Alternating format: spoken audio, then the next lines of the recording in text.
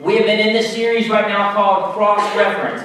And what we're doing is we're looking at the last words of Jesus as he hung on the cross. Those famous last words. What did he say to the people that were gathered there? And what does it mean? What did it mean for them who were gathered? And what does it mean to us today when we look back and as we read those final words of Jesus? And we've been kind of using this series as we walk towards and as we journey towards Easter Sunday. And if you missed any of those messages, you can catch up on the Ridge app. But the first words from the cross that we focused on were the words of forgiveness. When Jesus actually looks at everybody that's standing around, the people that were killing him, and he says, Father, forgive them, but they don't know what they are doing. The second words from the cross dealt with salvation. And we looked at how we can have the assurance of our salvation and how that assurance that we receive from God, how it frees us up to live into God's purpose. And then last week we looked 2 weeks ago, we looked at words of love. Words that Jesus spoke to his mother and his best friend John just before he dies. And what I said in those moments is it's crazy to think that Jesus is dying and yet he is still caring and still loving the people around him. And then last weekend's message was pretty powerful.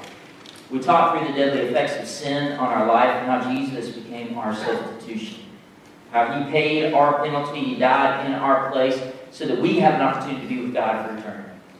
And today, what we're going to do is we're going to look at some words that really characterize Jesus' humanity. Okay, again, we're going to look at a very peculiar phrase. One that you're like, I'm not even sure how you build a whole sermon around this, right? And I kind of wondered that. How do you build a sermon around this? Here's the words we're going to be looking at today. The phrase is, I thirst. So let's just start with the obvious.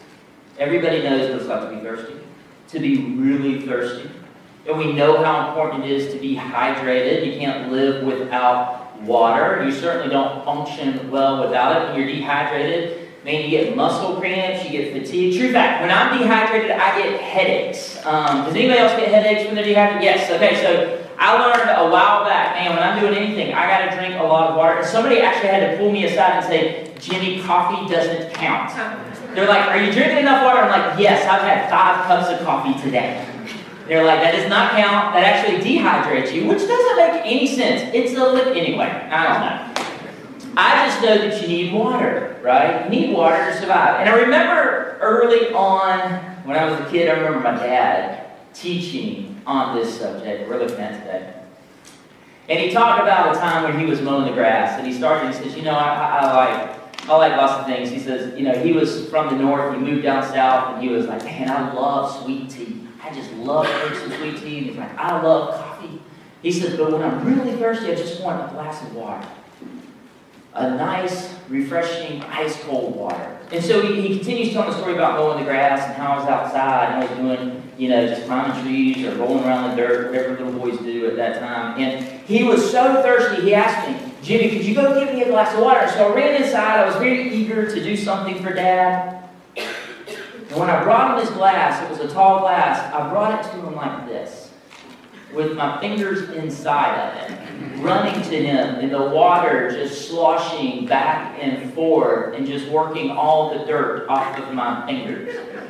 It was a clear glass, and by the time it made it to Dad, it was nice and brown.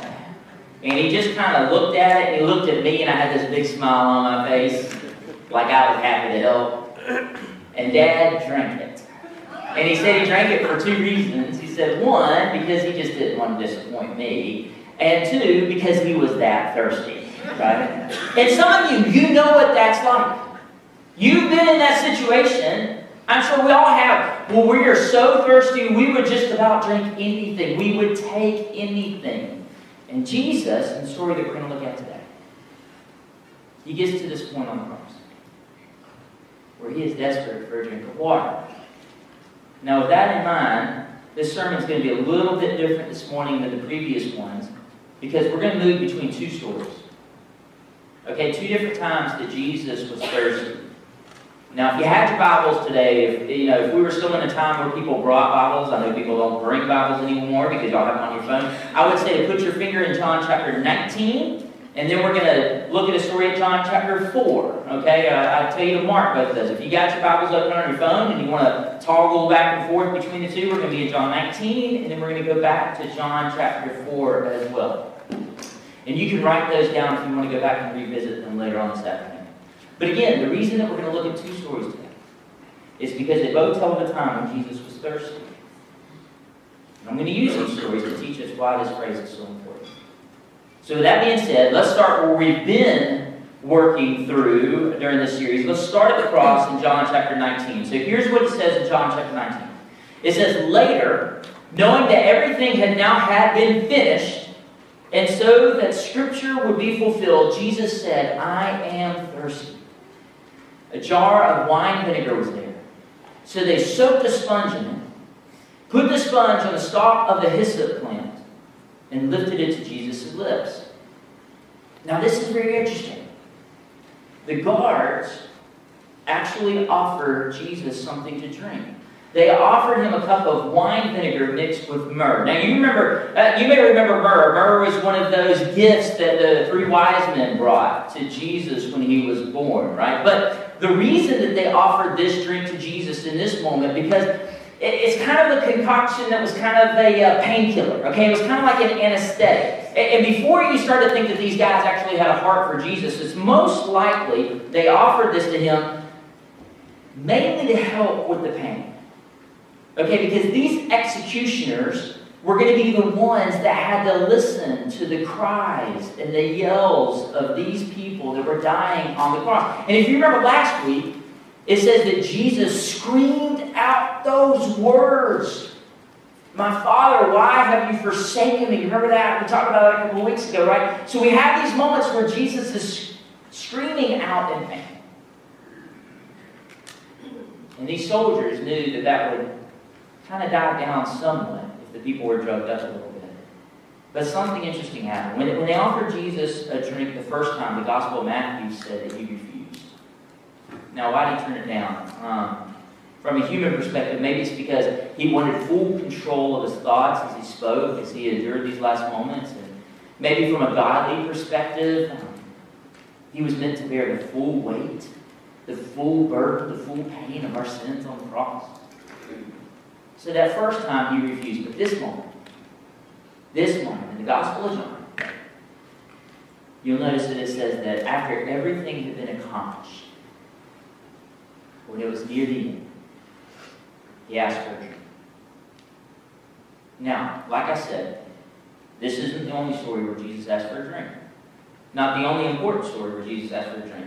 But we're going to move now back to John chapter 4. We're going to go to the beginning of the book of John. And if you think real hard, I bet you know the story that I'm about to tell, because I love this story. And I use this story often. I've talked about this just a couple of months back, actually. I referenced it then, but I want to share it again because it fits so perfectly with what we're going to talk about. So let's go to John chapter 4, and let's go to the woman at the well. John chapter 4 says this. Now Jesus had to go through Samaria. So he came to a town in Samaria called Sychar, near the plot of ground Jacob had given to his son Joseph. And Jacob's well was there. And Jesus, tired as he was from the journey, he sat down by the well. It was about noon. When a Samaritan woman came to draw her water, Jesus said to her, "Will you give me a drink?" Now, if you remember this story, anytime I preach from this, I always say, the scripture says at the beginning of it that he had to go through Samaria. Nobody has to go through Samaria. This was a place that the Jews didn't feel like they had to travel through. In fact, it was a place to avoid. It was a place to go around. I feel the same way when I'm traveling down I-75 and I get near Gainesville. Because Florida Gators. Or going through Alabama and you get to Tuscaloosa, right? Nobody should have to go through those areas. Anyway, you don't have to go through this area. Jesus did. And the Jews despised the Samaritans. The Samaritans despised the Jews. But Jesus had to go. And I'm sure it frustrated the mess out of his disciples. But now we know that Jesus had a reason. And the reason was to accomplish God's purpose. So on the way, he stops at a well. And he asks this woman for a drink. So here, what we have is we have two stories. One at the beginning of John, one at the end of John. Two stories where Jesus is thirsty. And I want to share with you why that's important. It's important. What do we learn from this? Number one, we learned that Jesus was human.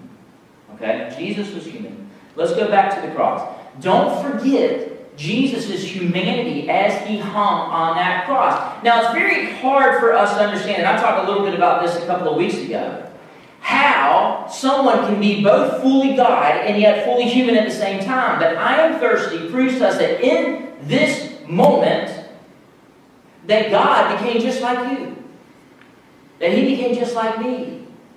And in John chapter 4, when Jesus gets to the well, it says that he was tired from the walk. In fact, other translations say that he sat down wearily by the well. What does that mean? I'm sure that means that when he got to the well, he just kind of sat, he kind of plopped down. He's like, whew.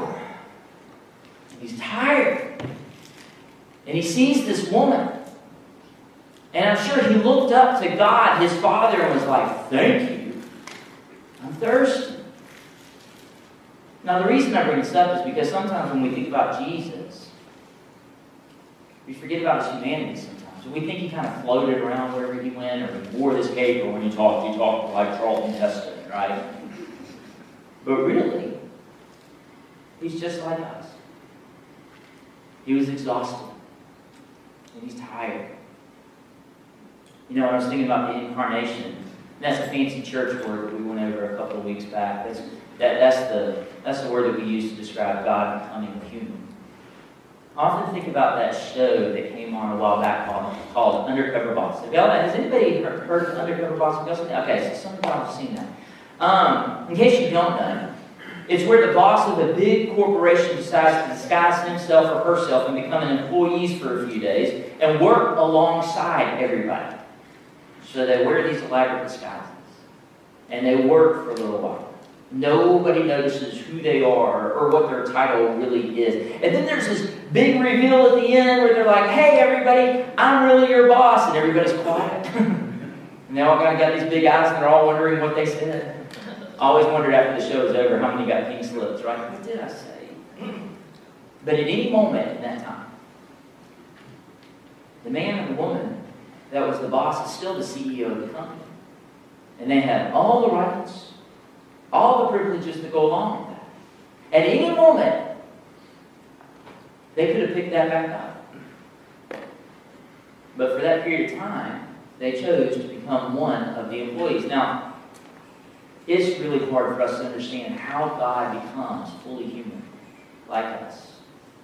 Right? And this illustration doesn't always hold up. But maybe it helps us catch a little bit of a glimpse of it. Because Philippians chapter 2, verse 7 says it this way. It says, when the time had come, he, being Jesus, he set aside the privileges of deity, and he took on the status of a slave and became human. He set it aside for your sake, for my sake. He became human. I'm reminded of another story of a time when soldiers came to arrest Jesus in the garden. And when they went to grab Jesus, Peter did something that surprised everybody. I think Peter actually even surprised Peter himself. He grabbed one of the soldiers' swords, swung it through the air, and chopped off one of the guard's ears. And I'm sure everybody was standing around like, what just happened? John probably looked at Peter and was like, you're a horrible shot. You missed. Now they're just going to be mad. But Jesus, in this moment, he reaches down and he picks up the ear. And he heals this guy. And he looks at Peter and he says, this is not what we're here for. And that story kind of illustrates just how scared the disciples were in this moment. Scared for Jesus, scared for themselves. And at any moment, Jesus could have laid hold to his power. Scripture actually said he could have called a legion of angels at any time. He could have gone all Captain America on everybody there. But yet, for your sake, for my sake, he did. And he was human. Why become human? Well, there are many reasons, and one of the reasons to become human is so that God could show us that He understands exactly what we go through in this life, what it's like to be one of us. But also the main reason that He took on mortality was to bear the weight of our sins. A weight that was too heavy for you. Too heavy for me. So that statement, I thirst, it reminds us that Jesus wasn't just some type of spirit. He wasn't just some type of illusion, but that God actually became just like us. And that leads me to the next point. And for the next point, what I want to do is I want to go back to the well. The second thing we learn from this phrase, I thirst, is that Jesus is love. Jesus is love. And the reason I say this is because Jesus is willing to talk to, and He asked this lady for a drink when nobody else would. When nobody else would talk to this woman. And let me tell you why. There's a couple of faux pas. Number one, she's a Samaritan. We already talked about that. Jews would go around. They wouldn't go through to avoid these people, right? Number two, she's a woman. Leaders at that time, teachers at that time, didn't teach women. Number three, she doesn't have the best reputation. If you notice, she's going to the well at Sychar. And she's going at noon. And let me just say, there's closer wells to her area than this one, okay? She's going way out of her way. And she's going during the hottest point of the day. And you know why she's doing that? She's doing that to avoid everybody. She's doing that because if she goes at the normal time to the normal well where everybody else goes, they wouldn't talk to her, they would talk about her. And we know what that can be like.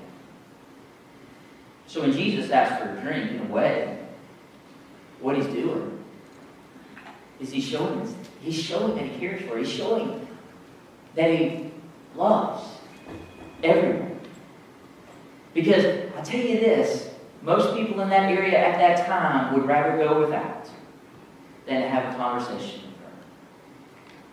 But when Jesus asks her for a drink, when Jesus is willing to talk to her, He shows that He is willing to extend His love to everyone. And in a similar way on the cross, when He's on the cross and He's dying, He is showing His love for you and for me. Jesus shows us that He's willing to suffer. He's willing to thirst for us so we might be able to go to heaven. Remember now, Jesus has done nothing wrong. He is the perfect Son of God, and yet they're killing Him. Why? He died. He went through all of this. He was willing to be thirsty in this moment because He loves you. Romans 5:8 says this: God demonstrates His own love for us in this. While we're still sinners, even with everything we've done, Christ still died for us. Y'all, make no mistake about it. The nails didn't hold Him to the cross. The soldiers didn't keep Him there. Caesar had no power to order His death. What held Him to the cross and what took Him to the cross that day was His love for you. Even with everything we've done wrong. Even with everything this Samaritan woman had done wrong, Jesus still loved her. And He still loves us. So when He thirsts, He is showing His love. Now for the next point, let's go back to the well again. Jesus has this point where He tells her, where they're having this conversation, and He begins talking about living water. And He's like, you know what, if you would just ask me, I would tell you how to not just get water. You wouldn't have to come to the well every day to find your satisfaction, but I can tell you how to be permanently satisfied in life. And He starts talking about living water, which we'll get to in just a minute. But what's really amazing in this moment is that Jesus begins to unpack who He is with this seemingly unknown person. With someone no one else would talk to, Jesus tells her everything. In fact, He shows that He is the fulfillment of prophecy. Point number 3 is this: when Jesus says He thirsts, He fulfills prophecy.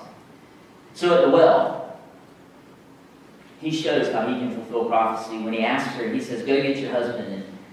And she looks at Jesus and she says, well, I don't have a husband. And Jesus replies back, He's like, you're right, you don't have a husband. In fact, you've had 5 husbands, and the one that you're living with right now, which we both know isn't what God really wants, he's not really your husband either. And there's this moment where I'm sure if you were standing around hearing this conversation, you would have been like, awkward. And in this conversation,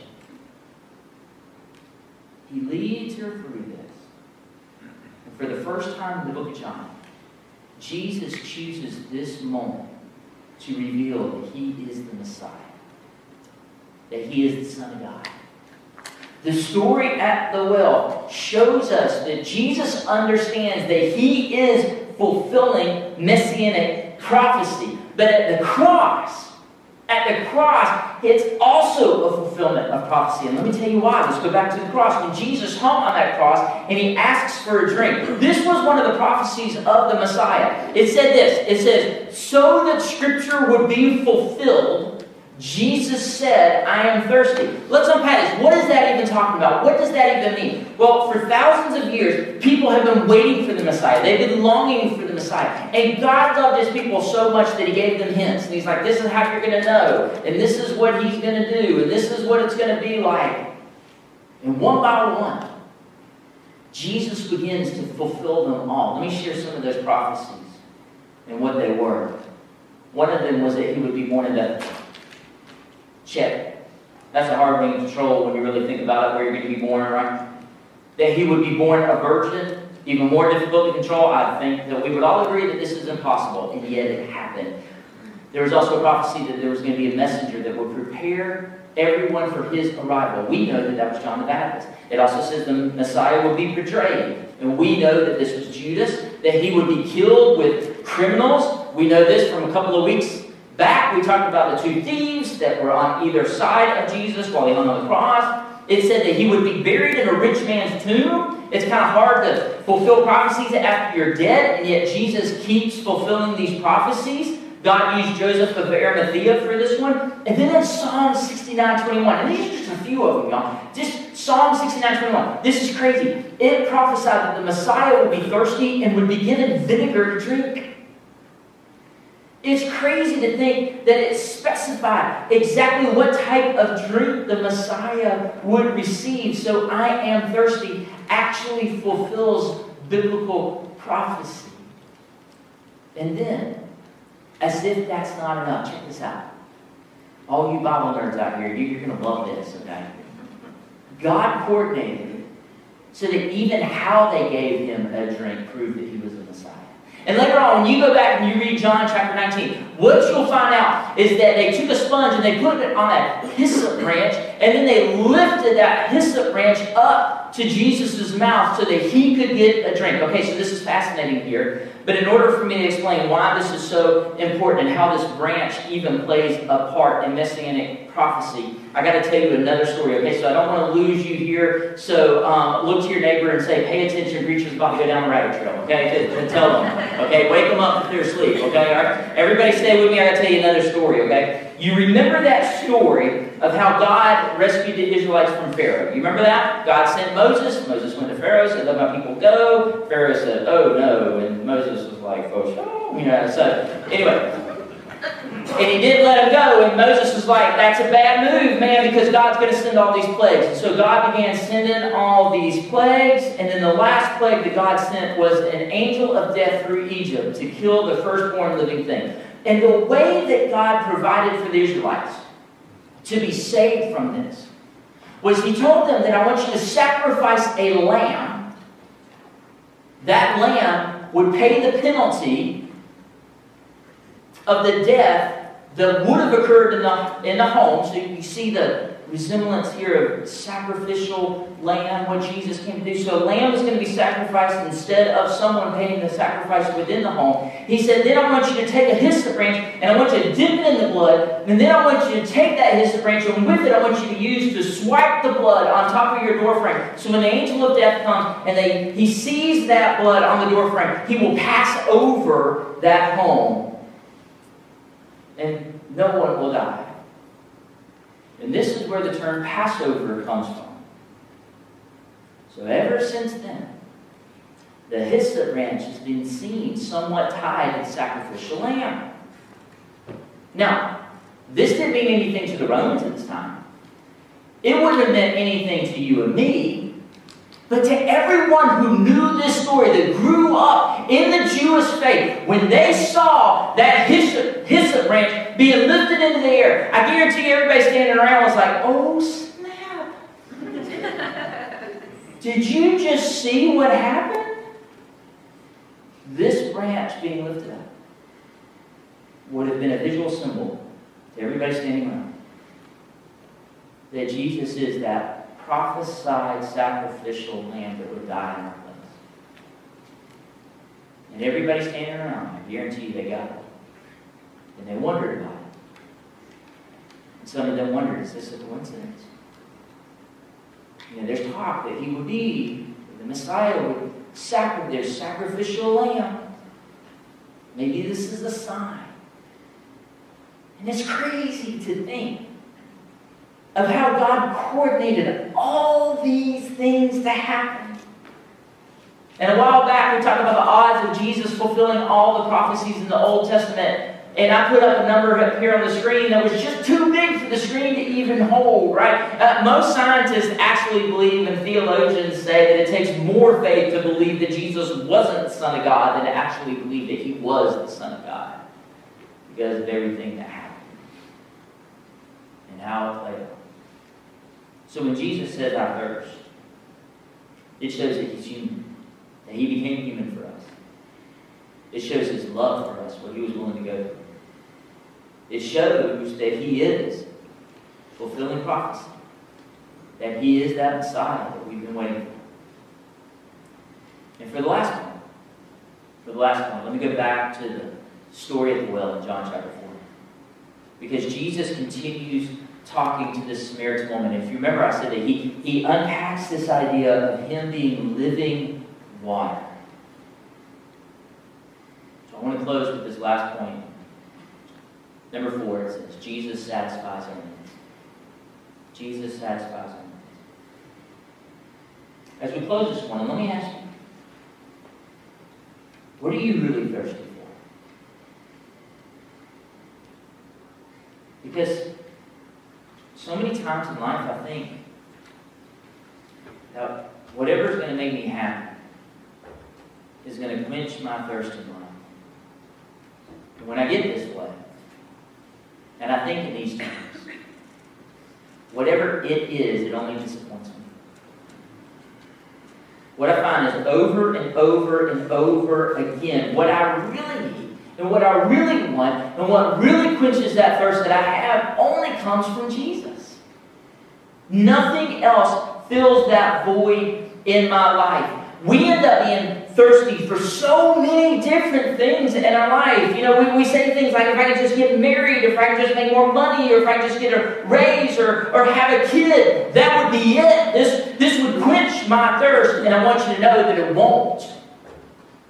It won't, and it can't do it. Only Jesus fulfills the deepest longings that we have. We are a thirsty bunch of people. And you know why we're thirsty? It's because Jesus put that thirst in us. God put it there. And what we do is, instead of going to the one that will fulfill that desire, what we do is we go to the well of work, or we go to the well of sex, or we go to the well of success, or we go to the well of money. And maybe instead of wasting all our times on these different wells that never really quench us, what we should be doing is being driven to the feet of Jesus. To the one who was on the cross. Maybe we need to realize that what we're really after in life and what we really need is just to be in his presence. To be filled with the flowing, living water that only comes from God. The psalmist puts it this way in 63rd Psalm. He says this, I thirst for you. My whole being longs for you. In a dry and parched land where there is no water. I love how the psalmist puts this land that we're in, this world that we're in that offers so much is just dry and it's wasted. And all it does is parched. Yeah, I just get parched from it, man. I just can't find the satisfaction I need and what I need and what I thirst for. Every bit of my being wants you, wants more of you. So I just bring that up this morning. Because if you're feeling unsatisfied with your life, with what's happening right now, let me just tell you, friends, that's a spiritual thirst. And the only one that can quench that thirst is the one who said, I am thirsty. Jesus was thirsty on the cross so that you never have to be thirsty again. At the cross, we find that Jesus became thirsty so that we can be satisfied. Let's pray together. God, maybe some of us are beginning to realize today that we've been looking at all these other things in life to give us satisfaction, to give us fulfillment. Maybe today we begin to realize that it's really you that we're thirsty for. It's you that we truly need in this life. It's you, God, that brings us purpose. God, we thank you so much for sending Jesus to become human. God, that you actually became human and that you were willing to be thirsty and that you were willing to die on the cross so that our sins could be forgiven. God, we thank you that you love us that much. And no matter what we've done, no matter what well we've gone to in the past or how many times we've gone to that well, God, we thank you that you are the fulfillment of God's beautiful plan to redeem and save this world, to redeem and save each one of us. So God, we open up our lives totally to you. And Jesus, we ask you to fill us. God, may we just be that empty vessel, that we just pour ourselves out so that we can fill our lives with you. God, would you just fill us so much with your love that we're not thirsty anymore. And God, remind us to come to you again and again and again to be refilled and renewed by your living water. God, your grace is unending, and we thank you. We pray all this in the name of Jesus. Amen.